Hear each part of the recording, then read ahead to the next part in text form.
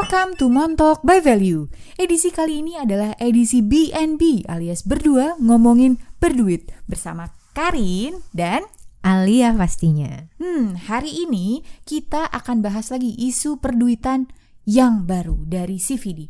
Tapi nih aku mau kasih tahu ke teman-teman, kalau kalian punya masalah dan pengen curhat dan cari solusi dari masalah kalian, kalian bisa email langsung ke value.imax@gmail.com. Nanti kalian ceritain masalah keuangan yang kalian punya, termasuk investasi, gaji, atau mungkin utang dan masalah yang kalian punya. Balik lagi ke masalah nih yang masuk ke email Value dari CVD. Oke, jadi boleh nih diceritain sedikit nih untuk teman-teman Value biar agar tahu nih sebenarnya VD ini siapa dan apa sih permasalahan perduitan yang dia alami. Oke, VD ini adalah seorang laki-laki 24 tahun yang sekarang baru memulai karirnya nih di dunia agency. Oke. Nah, gaji yang dia dapat sekitar 6 bulan pertama itu sekitar 5 juta. Tapi ada potensi untuk naik menjadi 10 sampai 15 juta tergantung project. Jadi banyak plus-plusnya nih. Oke, jadi plus komisi lah ya, gaji pokok plus komisi yang tergantung dari projectnya itu. Kira-kira spending per bulannya VD ini berapa nih, Kar? Saat ini VD masih tinggal di rumah orang tuanya dan menanggung ibunya juga. Dimana biaya per bulannya bisa mencapai 5 juta juga nih. Oke, jadi gaji 5 juta, spending 5 juta, berarti sisanya 0 rupiah aja. Oke. Nah, permasalahannya selain gaji yang tidak bisa ditabung, adakah permasalahan lainnya? Nah, permasalahan lainnya adalah pacar sudah ingin serius nih, tapi seriusnya nih maksudnya nikah gitu? Betul, pengen ke arah pernikahan. Kamu udah mau nikah belum, Kar? Aduh gimana ya? Ya udah baiklah, nggak usah dijawab, maaf. Sekarang kembali ke VD. Jadi dengan gaji yang tidak bisa ditabung ini, pacar yang ngajak nikah, bagaimana mempertahankan cinta dengan gaji yang tidak bisa ditabung? Apakah itu permasalahannya? Betul sekali. Belum lagi mengingat orang tua kan ya. Oke, jadi pertama-tama VD nih harus tahu, gimana caranya bisa nabung. Kenapa? Karena goals yang dipermasalahkan di sini yang ingin sebenarnya dicapai oleh VD adalah menikah. Ditanya nih permasalahan keuangannya apa, langsung jawabannya adalah pacar pengen nikah tapi gaji enggak cukup. Jadi goals yang harus dicapai adalah gimana caranya mengumpulkan uang agar bisa menikah. Nah, berarti prioritas ataupun prinsip hidup yang dipegang VD adalah ketika menikah dia harus sudah bisa mencukupi pasangannya tersebut nih. Betul sekali. Terus strateginya gimana nih? Apakah mulai cari pekerjaan tambahan? Oke. Tadi kan sebenarnya VD menjelaskan bahwa gajinya 5 juta, tapi tergantung dengan project yang bisa dia miliki, yaitu bisa mencapai 10 sampai 15 juta. Jika ke depannya VD bisa mempertahankan spendingnya di 5 juta, berapapun komisi atau tambahan uang yang masuk itu bisa langsung dia tabung. Benar bukan? Betul. Berarti jaga dulu ya gaya hidupnya ya.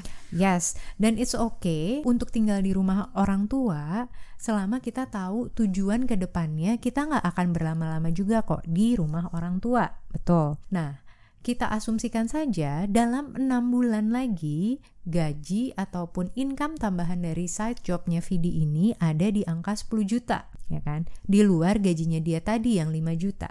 Jadi selama 1 tahun ke depan seharusnya VD bisa menabung 10 kali 12 bulan. 10 juta kali 12 bulan kan sudah mencapai 120 juta. Oke. Tapi kan itu persiapan buat VD sendiri ya. Kira-kira kalau dia harus komunikasi ke pasangannya itu mulai dari mana tuh? Nah, ini kan sebenarnya tidak dijelaskan nih pasangannya seperti apa. Yang VD merasa terpressure adalah kesiapan uangnya untuk menikah.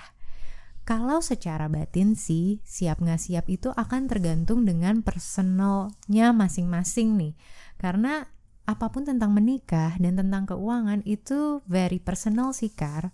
Nah, di sini kalau selama setahun VD bisa mencatatkan kestabilan dalam income-nya dia 10 juta yang bisa ditabung, seharusnya itu tidak ada masalah untuk menikah. Begitupun ke depannya. Semakin dia mendapatkan tambahan income, ya kan, semakin dia bisa memperbesar uang tabungannya dan mencukupkan kehidupan istrinya. Baru Nanti setelah menikah, dia bisa memberikan sebagian pendapatannya itu untuk istrinya. Oke, jadi sebenarnya kalau target nikah 1-2 tahun ke depan, walaupun gaji segini, masih sangat besar ya harapannya. Iya, justru sebenarnya masalahnya bukan di gaji. Masalahnya adalah di seberapa besar sih kemauan dan kemampuan kamu untuk menabung dan mencari tambahan uang agar bisa disegerakan menikah.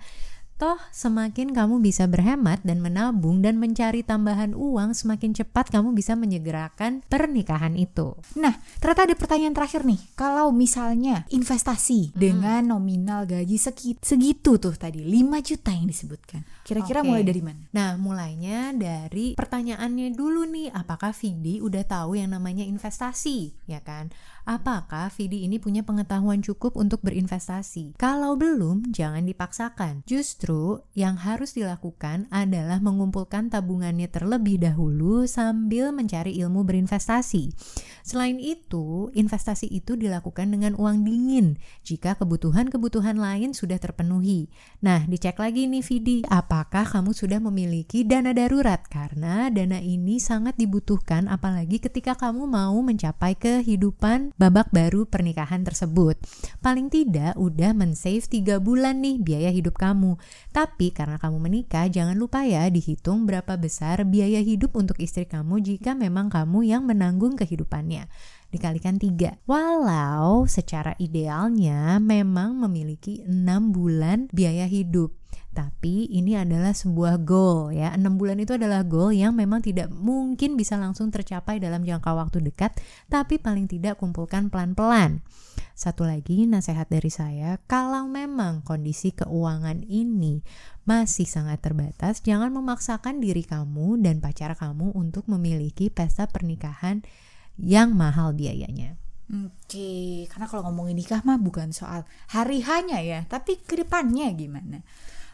Nah, itu dia tuh cerita dari Vidi. Buat kamu yang punya pengalaman serupa, yang mungkin gaji masih awal, karir masih baru, tapi punya rencana jangka panjang seperti menikah, bolehlah mulai di-plan dari sekarang. Gak mustahil kok, yang penting mulai belajar dan cari-cari opportunity baru. Itu dia edisi BNB kali ini, cerita Vidi tentang mau nikah tapi kepentok gaji. Nah, buat kamu yang pengen curhat, kita tunggu ya email-emailnya. Bye!